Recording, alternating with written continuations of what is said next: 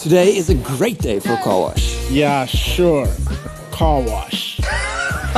This is the Carwash on the SL podcast. Sizohlangana khona. Good day and welcome to episode number 81 on the Carwash. On today's show, Gavin Hunt's gone where? We talk Euros, Yeye retires, and COSAFA CEO says Bafana will be given time to rebuild. Whether you're tuning into on slpodcast.co.za, Apple Podcasts, Spotify, Google Play, or Maki King 96.7's Game Time, welcome to the show. I'm your host, Sean Roberts, and of course, I'm with the big dog himself, Mr. Teko Modise. How's it going, buddy? I'm good. And you, Shawnee? I'm good, my boy. Good to have you back on the show. I know you've been super busy with Supersport. How was all the Euros and stuff? They started very, very slow for other countries, but yeah, we know how it ended up. Crazy. Very interesting. Yeah, man. Very interesting. Well, we'll get into that later in the show. But of course, we start off with a world-class joke of the day. As usual, you're gonna love this one.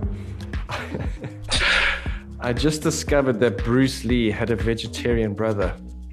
Broccoli.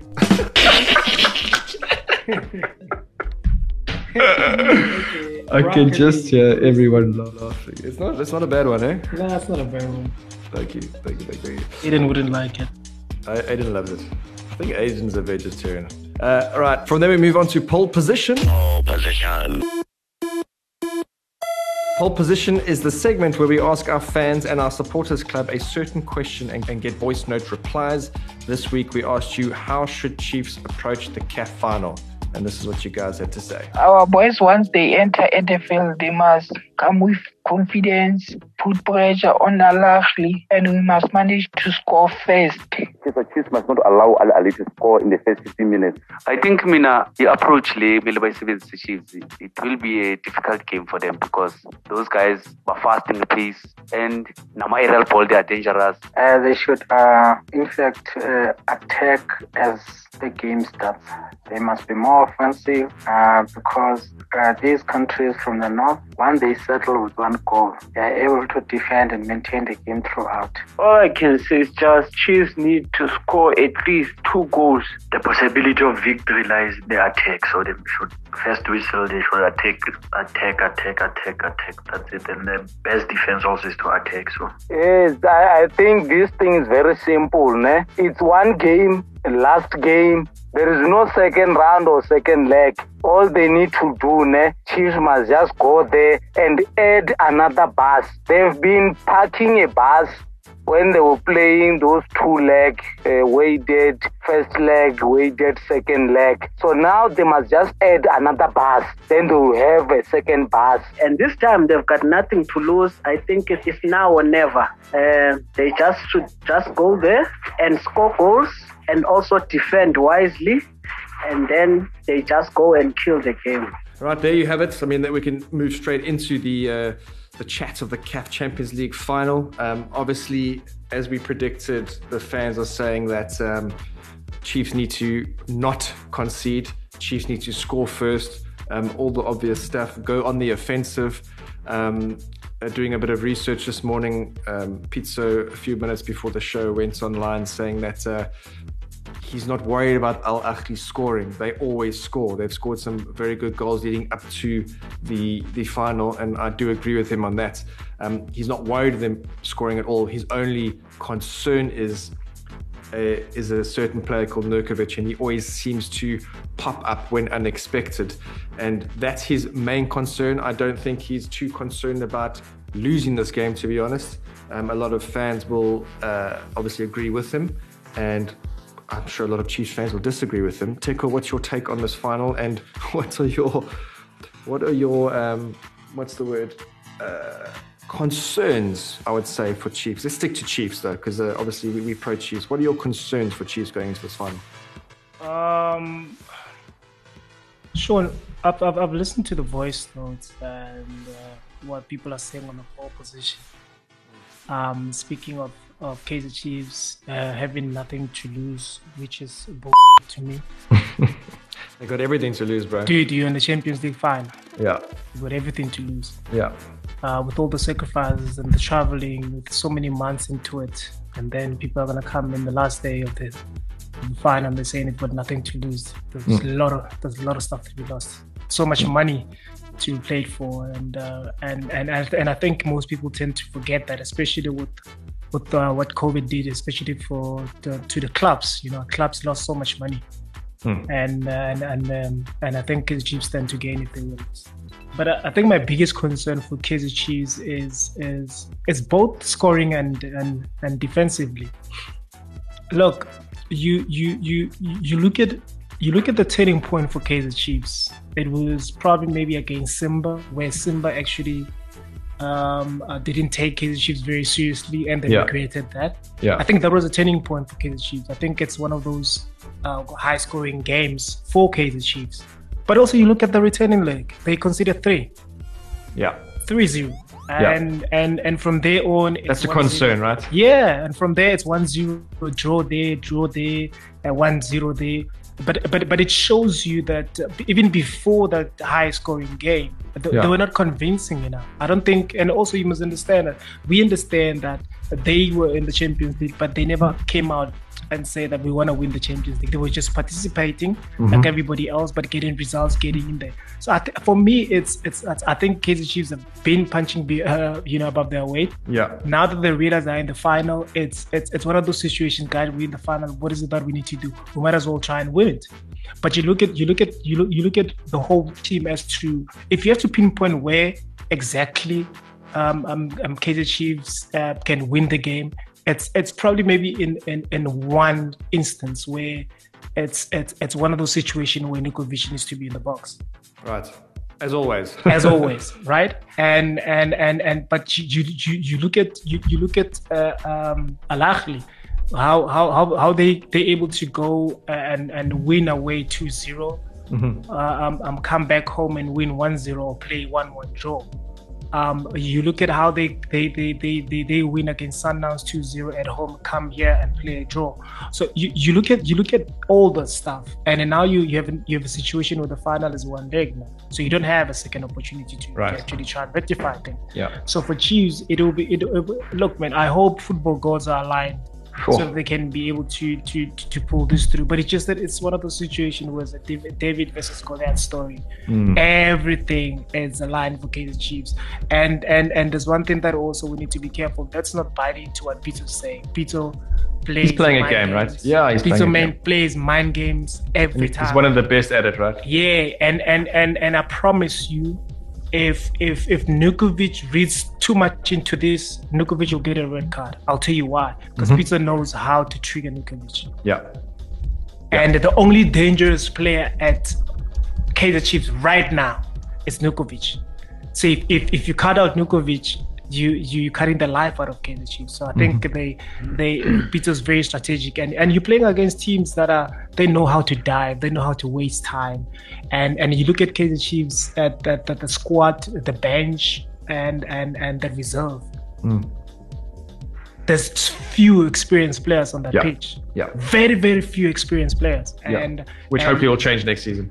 Yeah, of course. And when you speak experience, you're not only speaking experience as to a Champions League, but you're speaking experience of playing in Africa with your national team when the odds are against you. You know, there's very, very few players that will be on the starting lineup that have that experience. So already Kaizer Chiefs, they're having so much disadvantage, but as well, I think that they need to use that that disadvantage to the advantage, because they're a known entity.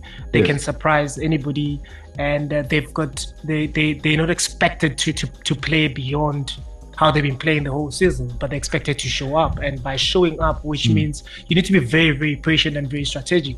You know, patient within the game. Wait for Ahly to make the mistake. Ahly are the ones who need to come out and actually attack you, because they're regarded as one of the team of the century. So they need to come out and play. So Kaizer Chiefs needs to be very, very strategic. They don't need to go all out and go out and with blaze guns, because otherwise, if that's the case, if that's not how they want to approach the game, trust me, whoever that is on goal post, whether it's Vuma, whether it's E2, and it's Akpe, they're going to collect the ball 4 times. That was my next question to you, actually. Who do you think is going to be starting in goals?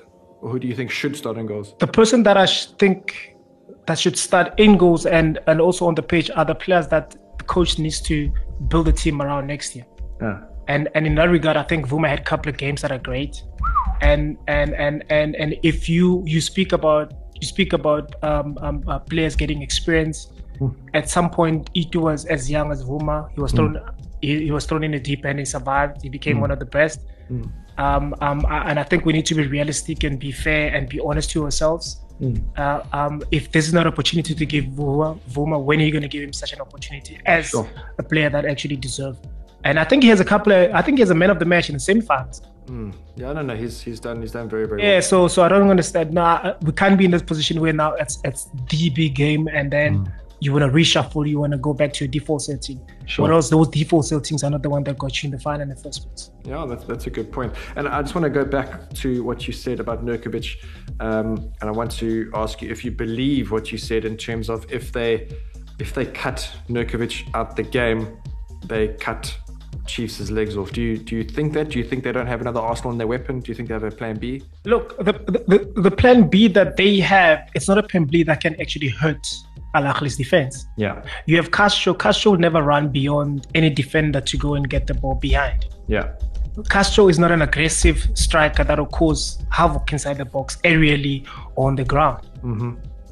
Castro's quality is the link-up play. He's very good at linking up play with other players as well. Yeah. So now, looking at the striking ability, you've got that. If Kama actually do play, Kama hasn't played for such a long time. So the chances are, I mean, guys, it happens. I'm for Kaizer Chiefs. I wish Kaizer Chiefs can win it so that we can have a different conversation. But their star players haven't been performing very, very well. Unfortunately, Kama's been out with injury. Castro's been also struggling a little bit with injuries. Lebo Manyama on and off in terms of his performance, and most of the time he's been off. And this is a game that is going to require everybody to play as a unit, and they haven't been doing so even domestically.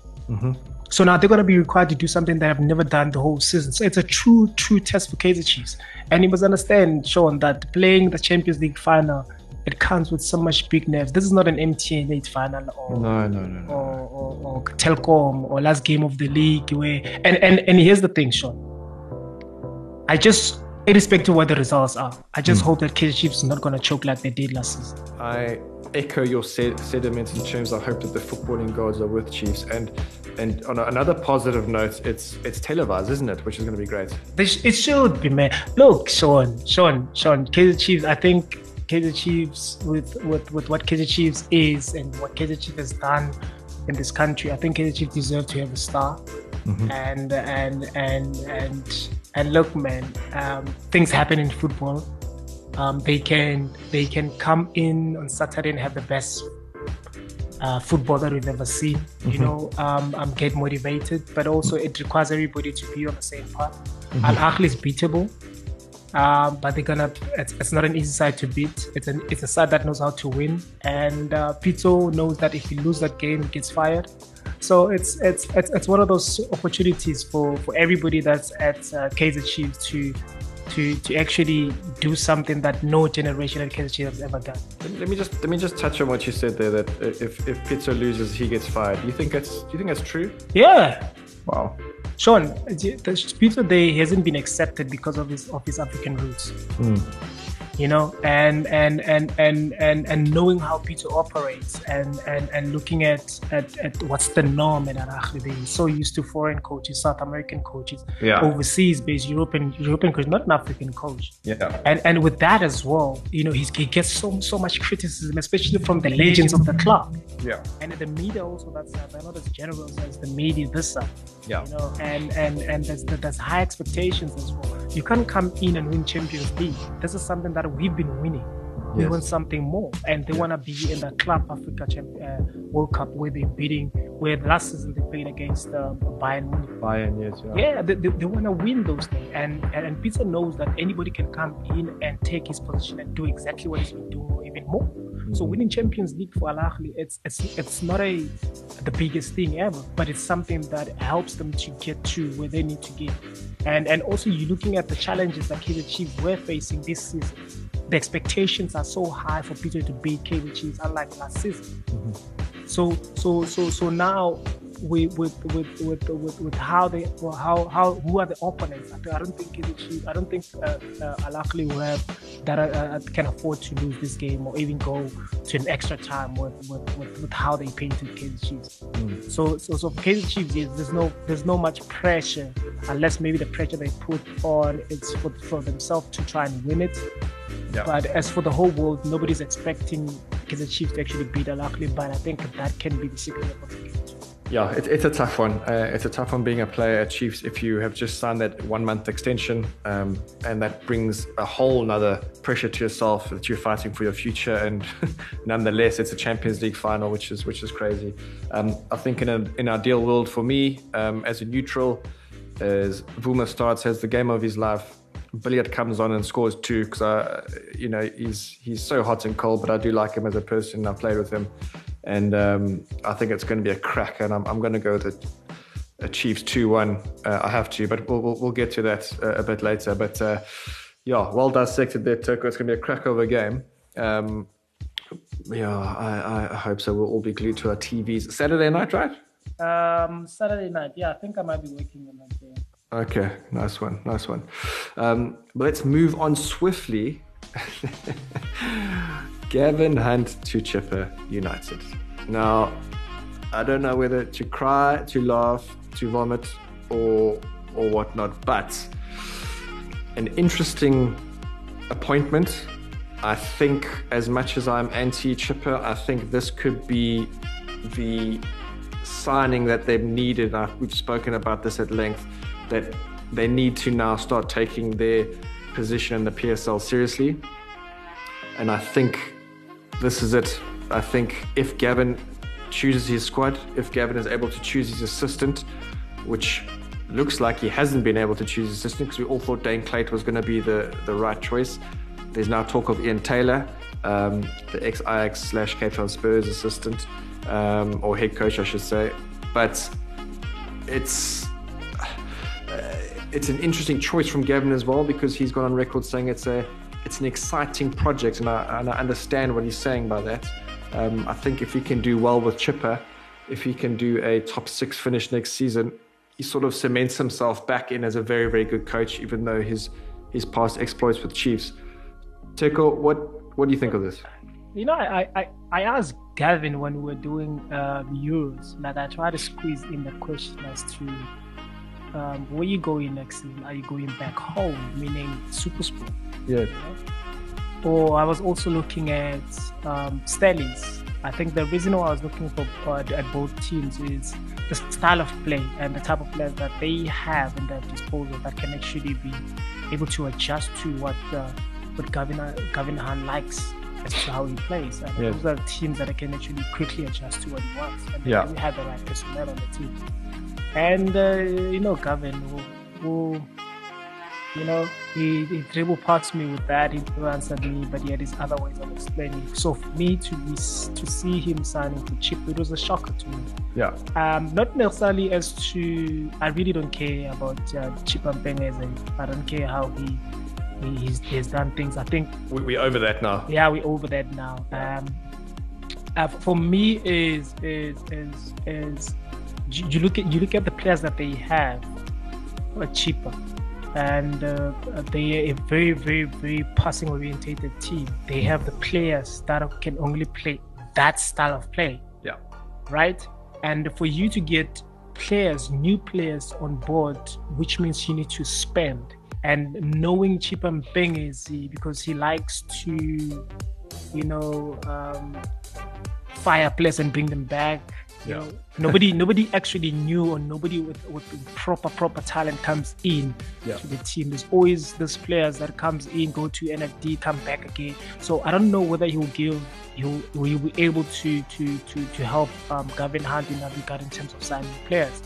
And for Gavin Hunt, I think for me, this is just me personally. I think you're from a very, very toxic relationship, my friend. You've got scars to prove it. You can't jump into another relationship. Relax down a bit, go smoke cigar, relax, Interesting, hey? Look at where the game is going, because the thing is, I understand what happened. I think what happened at Kaizer Chiefs really, really did hurt him, especially because of look at where they are in the Champions League. I think it did because he was the person that actually tried to build on the project, because he always deals with the project. But if you look at the spaces where he has been dealing with the projects, are people that he's been in situations where the management always backed him up. So now with Chipa, I wouldn't say Chipa Mpenge is a businessman, but I don't think he's a football person. You've got Stanley Matthews, that is a businessman, that is a super sport, but he is a football person. Yeah, John Comitis. Yeah. John Comitis. You've got Kaizer Chiefs, you've got Ivan. We can name them all. Now you've got Chipa Mpenge, who is the business person, not so much of a football person. Now, how will we understand the project that you want to build for Chipa United? And also the challenge is also of bringing in new exciting talent to Chipa, whereas we know how Chipa has been the last few years. So it's very, very interesting. But for me, I just feel like Gavin Hunt rushed into this decision.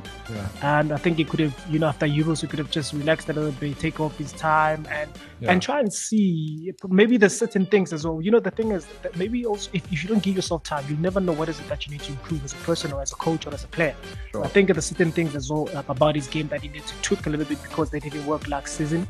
And you need time for you to do that. And by jumping onto the next team, you don't give yourself time to actually reflect and do the self-introspection. And I think that's always been the case with Gavin Hunt, because I don't think he's ever been out of the job. So I think maybe that's the norm of he doesn't know how to function without a job. But I think he could have just, even 2 months into it, just relax and look at the situation, how it is. And by going to Chipa, I don't think that's the right move. But for Chipa, it is a right move, because now you're bringing in one of the biggest coaches in the country. Hopefully with that appointment, you'll be able to attract good players to come to play for you. So that's the thing, right?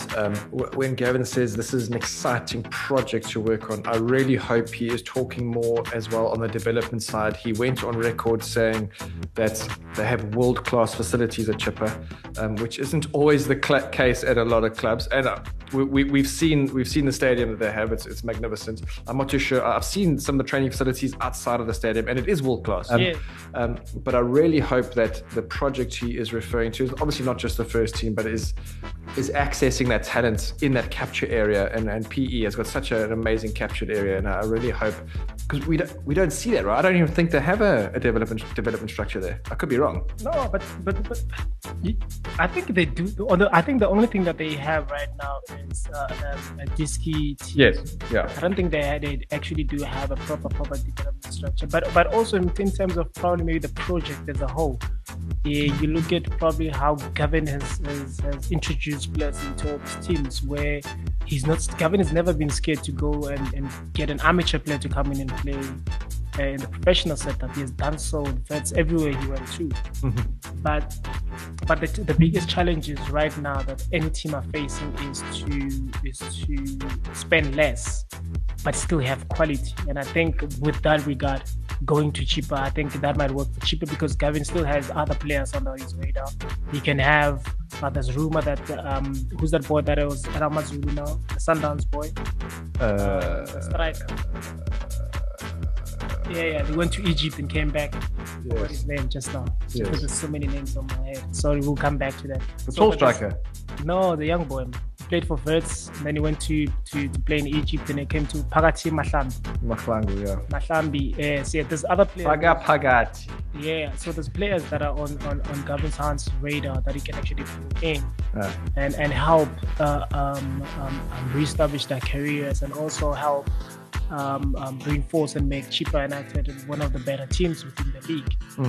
But the challenge also that Gavin will be facing is he doesn't have enough time. And he came out and said that he's been in positions like this for before, with Swallows and all the type of stuff. So it's part and parcel of being a coach, right? Yeah, but all these other teams were trigger friendly, but they didn't have enough ammunition like Chipa.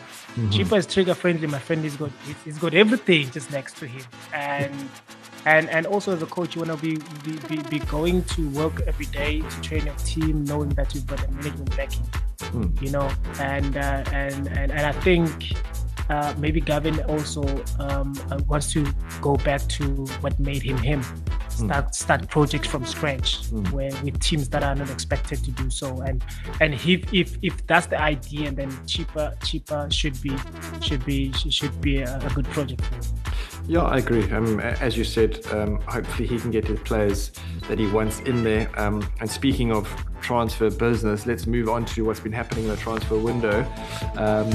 Garen keeps Cape Town City, who in turn have also signed the Maritzburg number 2, Bongani Pandle, who played under Eric Tinkler when he was at Maritzburg. Interesting one. Grant Kakane to Sundowns. That's an interesting one. In terms of lovely guy, good player, very injury prone. Can't see him starting every game, can you? The question is, which position will he be playing? I think his versatility will come in and help the team. I think being a versatile player has its pros and has its cons, right? Exactly. Yeah. And also the thing is, knowing how Sundowns always push the envelope, you probably maybe want to play a different type of system next season. Maybe I see Mamelodi Sundowns next season playing 3 at the back, full time, the whole season playing 3 at the back, so that they can have more players in the midfield. Because if you look at Sundowns, there were so many players that needs to play, and I think in my mind, the only system that can allow those to have as many players of that type of a talent on the pitch is to just a little bit trick the system a little bit. And I think with Coetzee maybe playing that deep line playmaker, so you always have that 4 when defending. And when with Grankekana, it depends on where he's gonna play, because we've seen how Dawood played. I think he's stamped his authority there. And we know Libusa is the captain now. It's gonna be very interesting to see. Yeah, and I wouldn't say Grankekana is even brought in for Champions League. But also the thing is, you look at also his age. Nascimento as well is no longer on the right side of age. So it's up to Grant. Like we've spoken about players that go into Sundowns, we've spoken about it in depth, and I think it's up to Grant as to wherever he's been given a chance to play. Yeah, look, we spoke about this. Yeah, you're right. We spoke about this a couple of weeks ago in terms of there's a time when you sign for Sundowns, and I think for Grant this was a perfect time for him in terms of his career. Obviously, financially a good move. Game time, I'm not too sure. Let's see, but we'll watch that one closely. Langerman to Swallows potentially on loan, which would be good for him to get some game time. Rakale to Sekekune. Didn't see that one. I thought he had a good season last season, didn't he? Look, I think as a footballer, you always want to be in a position where you're going up and up.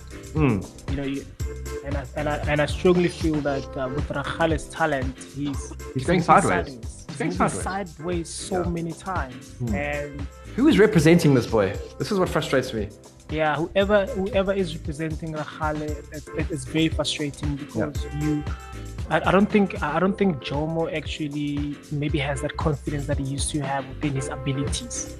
That's why moving sideways is always like a right thing to do. Like you're moving from Sekukune to what. It's the same type of thing. And if you want to actually be in a position where you once were when you were playing for Orlando Pirates, you don't have to come back and play for Orlando Pirates again, but aim higher. Yeah. Aim for teams that are playing in a top 4, top 6 position that wants to win something. Because at the end of the day, if you want to be regarded in South Africa as a true legend of the game, you want to be counted as people that actually contributed positively and change the complexion of the game, and you've got something to back you up. Yeah. And I think with Rakale's talent, I think he's capable of that, but his sideways movements, he's just going to disappear within the game, and we'll never know. I just hope that doesn't happen, but I've seen so many talent that happens by moving sideways too much. And I think he had a good season, not a great season. He had a good season, but he had an opportunity to step it up, because once you are free, people don't understand the license of being free these days. Being free these days is a thing. Yeah, but I think a lot of players panic when they're free. Yeah, because they panic. No income. Oh, what's going to happen? Yeah. And I understand that, and I think it's about time our agents advise. Yeah. Being free now, it's a proper ticket now. Yeah. Because now no team will actually spend. I'm telling you, driver's seat belt on, just relax. Because now no team has to buy you. Now you only thing you should do is negotiating your contract and what is to come to you. Yeah. So being free is very smart. So people are just rushing into contract, and you're rushing into signing with Skukuda for 3 years. They haven't even played one game. That's frightening. It's absolutely frightening. But we'll move on from that. Austin Dube, centre back from Richards Bay to Kaizer Chiefs. Watch that boy. He's something special in my opinion. George Lebese being assessed by Swallows. Let's hope Georgie can get his...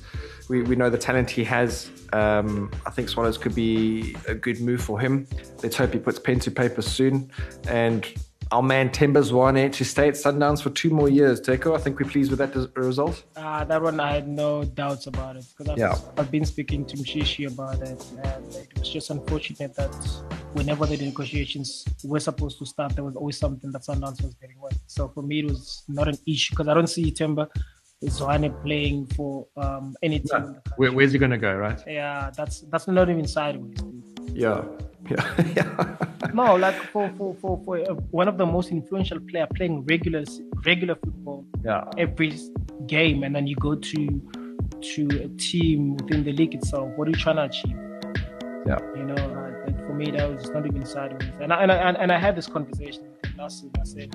I said to, I think it was him and Onyango. I said to them, most players don't understand the importance of finding the right team and staying there. You only get to understand those things when you're gone. I said we always think that the grass is always greener on the other side. I said to them, now you in this position where you don't worry about training facilities, winning games and bonuses. Now you're gonna move from this comfort of your own, where you're going to a team that you don't even know where you're training tomorrow. The training kit it's not even iron. You know those small annoying things. Like that make a big difference. It makes a lot of difference. And I had that conversation with them. I said, guys, the grass is not as green on the other side. When you have an opportunity to stay at Sundowns longer, stay. 100%. Stay. 100%. The grass is greener where you water it, Teko. Yes, that's what I say. Let's move on swiftly. I managed to get hold of a recording of SAFA's CEO Tebogo Motlanthe talking about how they are going to allow Bafana to rebuild. Here's what he had to say. Look, I think it has been a great success for us as a country because we all know most of the players who are here are getting their first feel of the national team. But it speaks to our general approach now that we had said we are rebuilding. And this COSAFA is going to open doors to most of the players who have been knocking on the national team's door. Coach Hugo is there and he has assured me that he is watching these games with keen interest. So we will see opportunities opening in the senior men national team for players who are here. And as the association, we are grateful to the clubs which have released the players here because they've afforded them the opportunity to be looked at closer. Teko, just touching on this quickly, not a long one, but I'm pleased to hear how he's talking about how this COSAFA is an opportunity for the youngsters to prove himself, which we know. I'm pleased to hear how happy he is, how they are going to be given Bafana time, especially the guys that are off to Japan for the Olympics, time to rebuild, which I've never heard of coming out of anyone from SAFA's mouth. Do you believe it? No. Yeah. I won't lie to you. No, of course not. Yeah, of course not. Look, with you speaking of COSAFA giving youngsters an opportunity to be looked at by Coach Hugo Boss, right? you look at the age group there. You've got Mkolisi, who's 25. You've got I think Mpomaboye there, who's 26, 27. Right? You've got Rowan Williams, who's like 28, 29. 30 somewhere there, and the list goes on. And the guys that we're supposed to be looking at to start that rebuilding phase with are the guys that are going to Tokyo. To be fair, because now if you're saying 26, 25 year olds are your youngsters that you're looking at because of COSAFA, and then you're still doing what other coaches have done. You're not rebuilding anything. Because in 2 years down the line, that 27-year-olds, you'll be maybe having whatever caps in the Bafana team. We're back into the age group of Themba Zwanes that are there right now, your level Manyamas. So you want players to be able to to play the high level for a longer time in the Bafana. I think you need to look at the under 23s, and you need to look at that. Don't use COSAFA as a base. COSAFA, if there were other players that are way younger that we could see and watch, that would be great. But we're saying 25 years are still youngsters. That's a problem. Yeah, it's always been like that, right? Yeah, I think I've been called a youngster when I was 25. Yeah, it's madness. I'm still called a youngster because I'm so bloody good looking. But anyway. Right, from there, let's move on to the international news desk.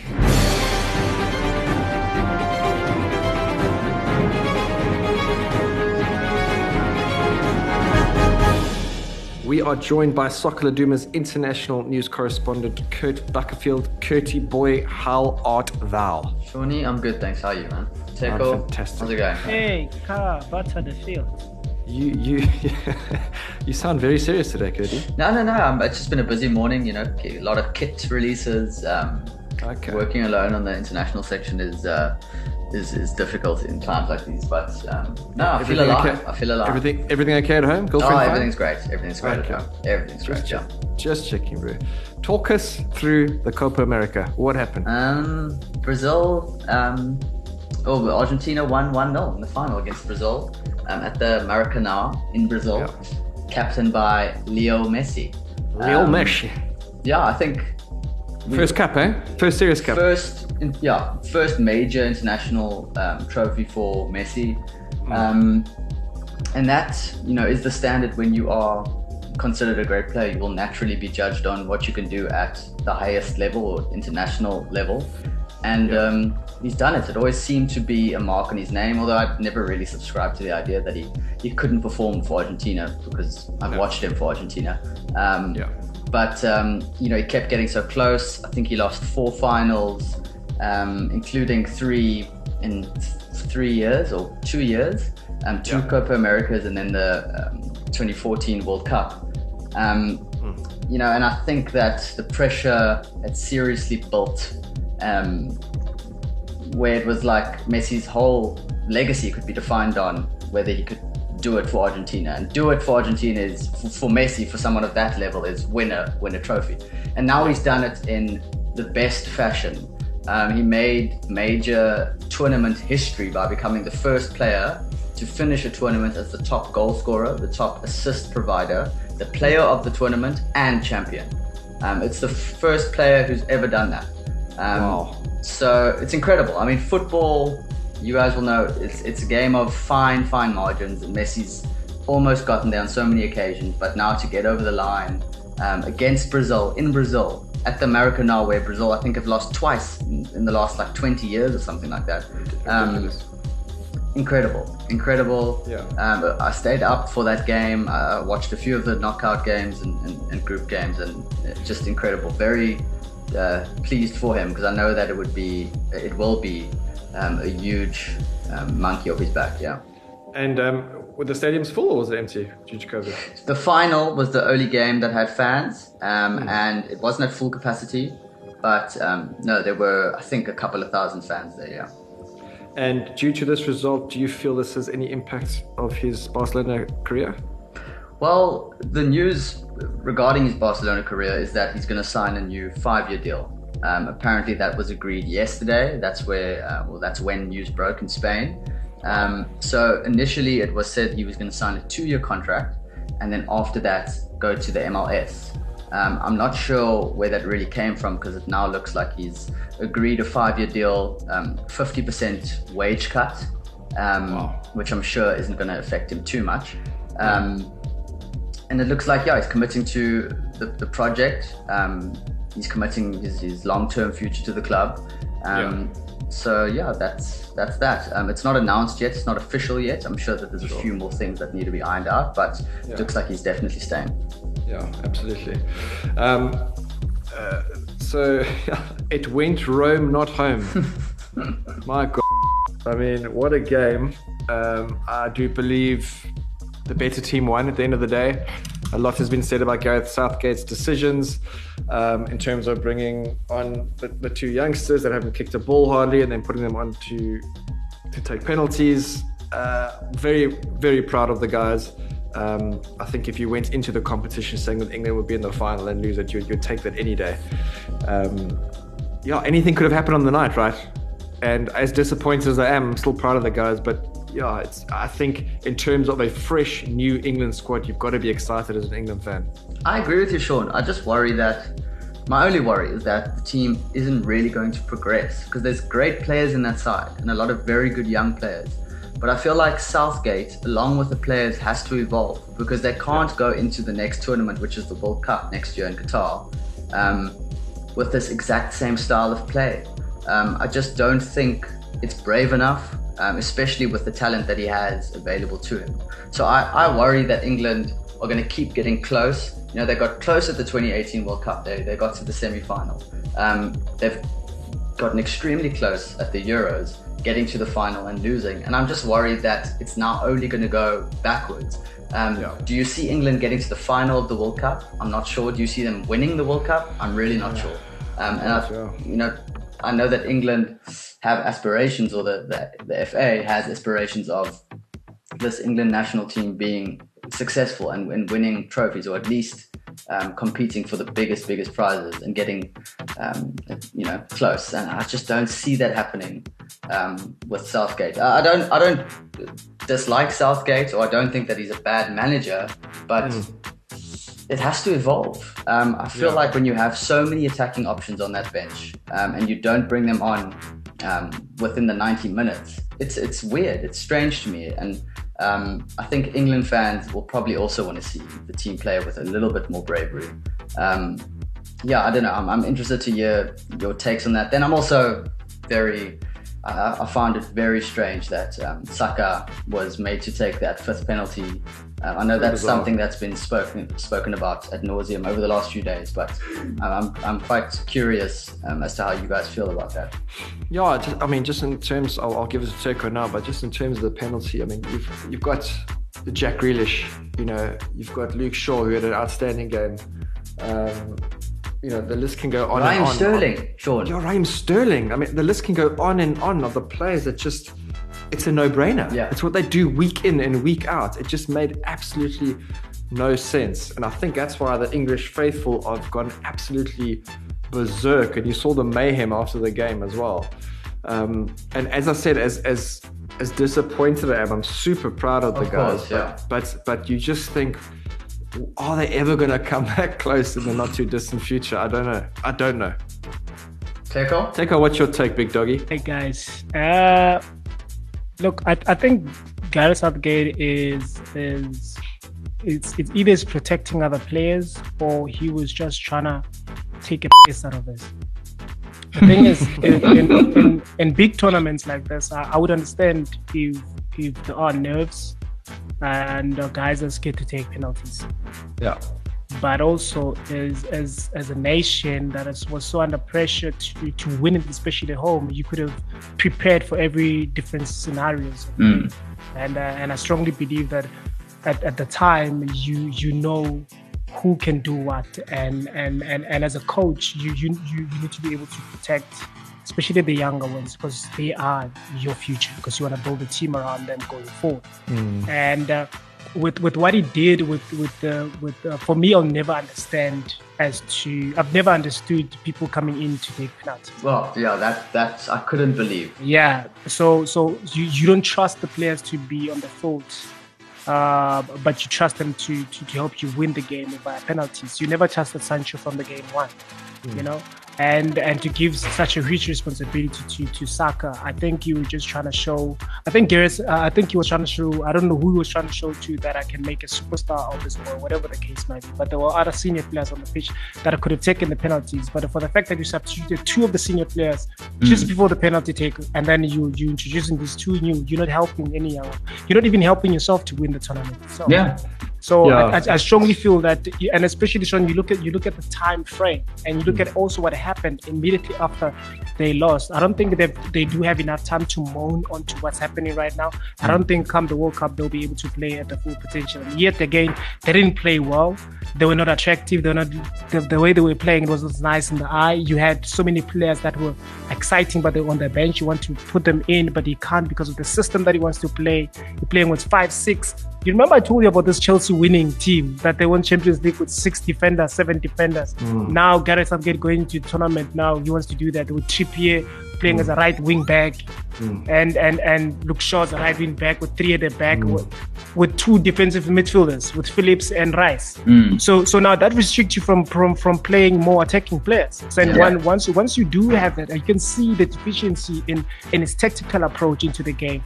And I don't think he will change. I don't think he has enough time to actually change and upgrade himself going into the World Cup. We know teams that were supposed to be, there were teams that were equally good. I felt that they could have been in the final, but they didn't. So, 1 or 2, especially for Spain. You look at how Spain played. If Spain had Harry Kane in there, they would have won the tournament. They had Morata there. They were passing the ball, they were more creative, but the chances they couldn't even score. Yeah. And I knew that Italy coming into the final playing against England after playing such a big game against Spain, they're not going to find any difficulties like they did against Spain. Yeah. But it's just that I think that England have players in the arsenal, but they don't have the right tactical approach. Yeah, I just feel like football will always reward bravery. That England system, or Gareth Southgate's system, just isn't brave. And we've spoken about it at length now, but the Rashford and Sancho coming on as substitutes later on, even if it's just for a kick, every professional footballer can kick a football, but if you don't have confidence and momentum behind you, it's very, very difficult to switch on and to suddenly step up in a crucial moment like that, after not being trusted throughout the tournament, after not being played throughout the tournament. Rashford didn't start a single game for England. If somebody had to say that a few months ago, they'd have been called crazy. Sancho started 1 game and I think maybe appeared 2 more times. And then they brought on specifically to take these very important spot kicks. It just doesn't sit well with me. It doesn't make sense to me, especially taking Henderson off and Kyle Walker, 2 senior players like Teko pointed out. But Mourinho also said the same thing as you, Teko. Southgate could very well just be protecting his players now by saying that I chose the order, because there might have been players who shied away from that responsibility.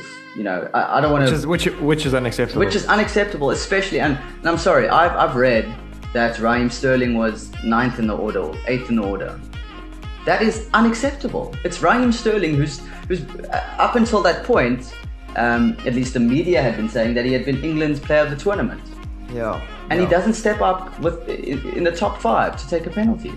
He lets a teenager step in front of him. It just doesn't make sense to me, man. It's mad. And I think the problem comes in now is that, as a national team coach, you don't have much time to... Exactly. You only get a couple of camps a season. So I don't know how he's going to improve or whether he's going to be there. I'm sure they'll keep with him, but yeah, I am a bit concerned for England going forward. Excited about what can happen, but like you say, Kurtie, something has to change, I reckon, in terms of on how they're going to progress. Yeah. But let's move quickly onto transfer news. What's happening out there, Kurtie boy? There's rumours that Federico Chiesa was so good for Italy throughout the Euro 2020. Has been, I loved him. He's been linked with Chelsea. Apparently, they actually launched a €100 million pound bid for him, but Juventus have said €100 million pound. So is that I'm saying euro or pound. I can't remember. Okay. Yeah, it's a new currency. It's a Bitcoin. So they've launched this bid for his signature. It's not worked out though. Juventus have said absolutely not. He's untouchable. He's still on a 2-year loan deal with an obligation to buy. So Juventus still have to pay Fiorentina €40 million next year. I think they paid 10 million up front last year. But Juventus have said absolutely no.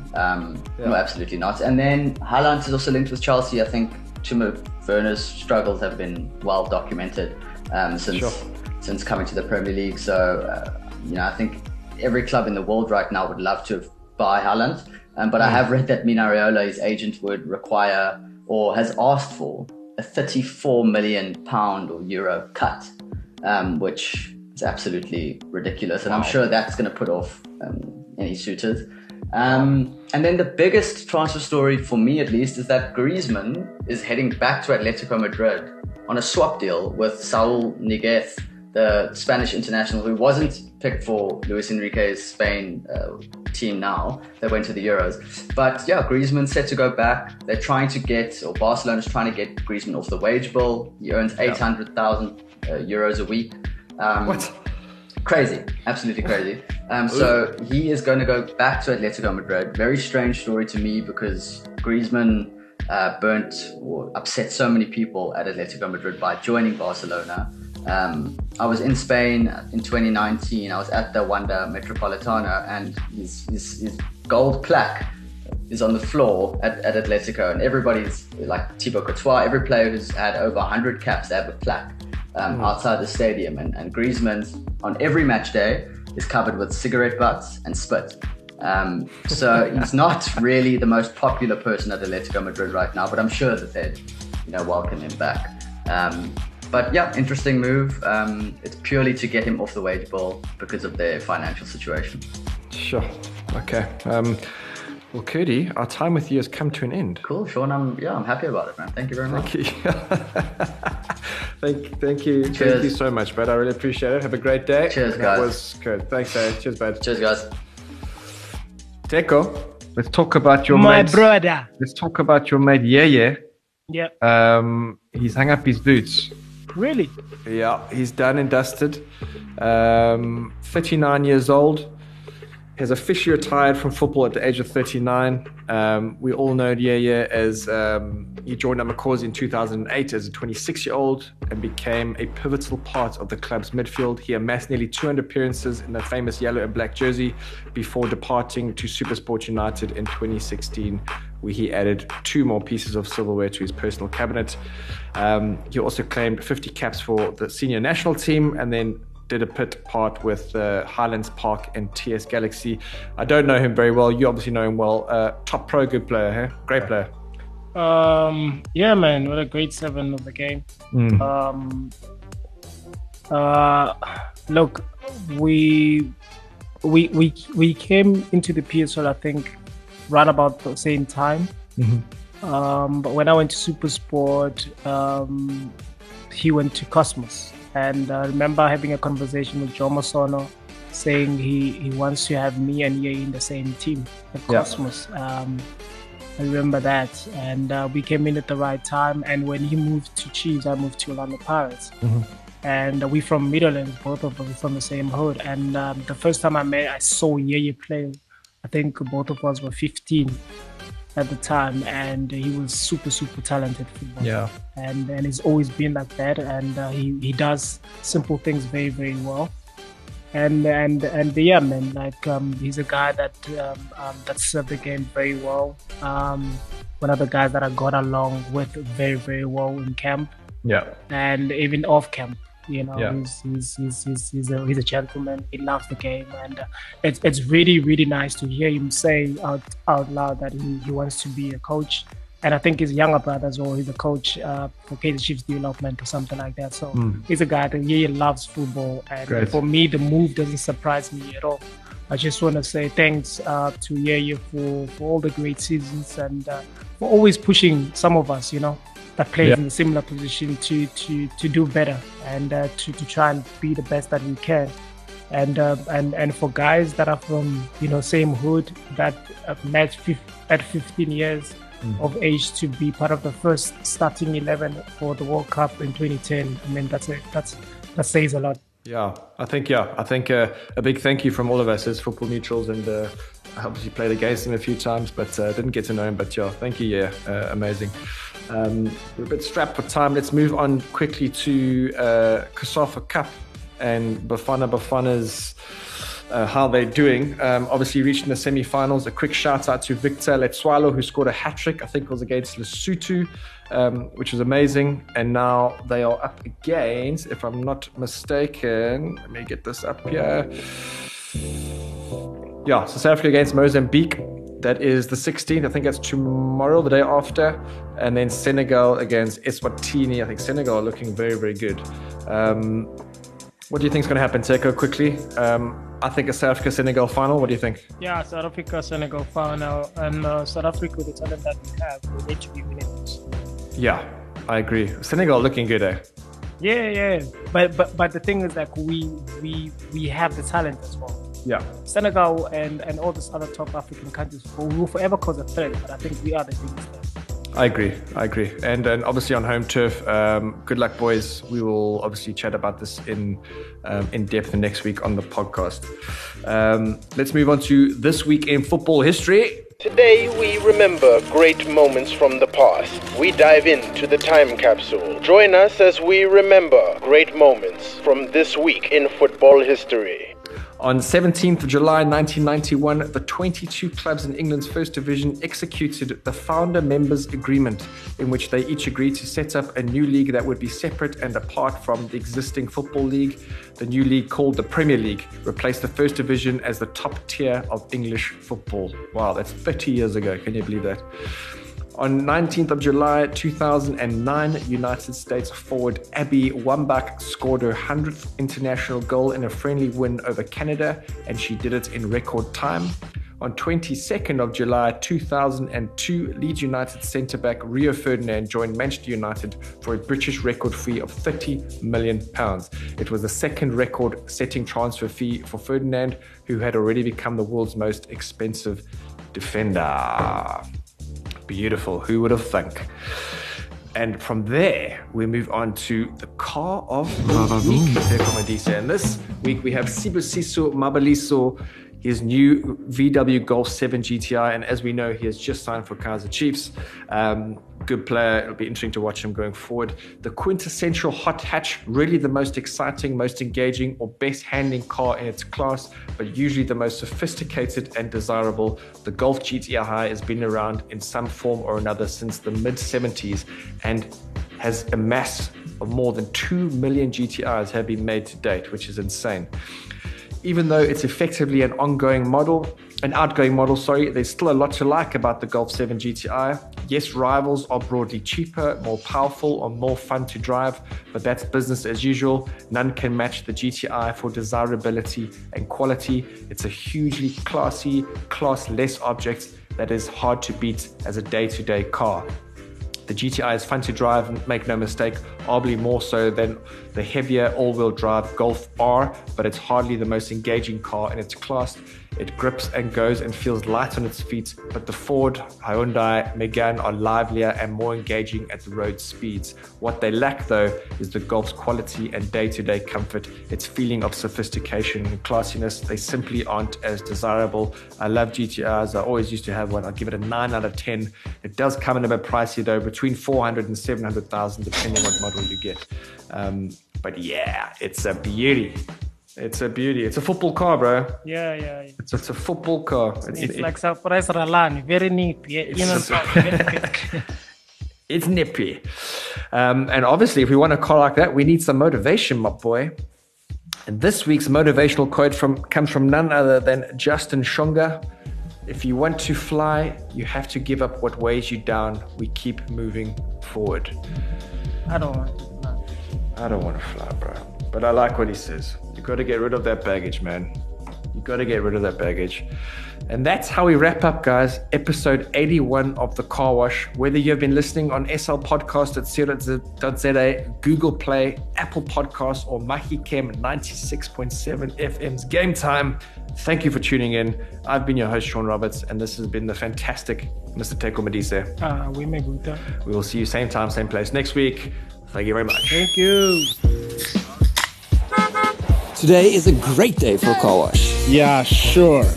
Car wash.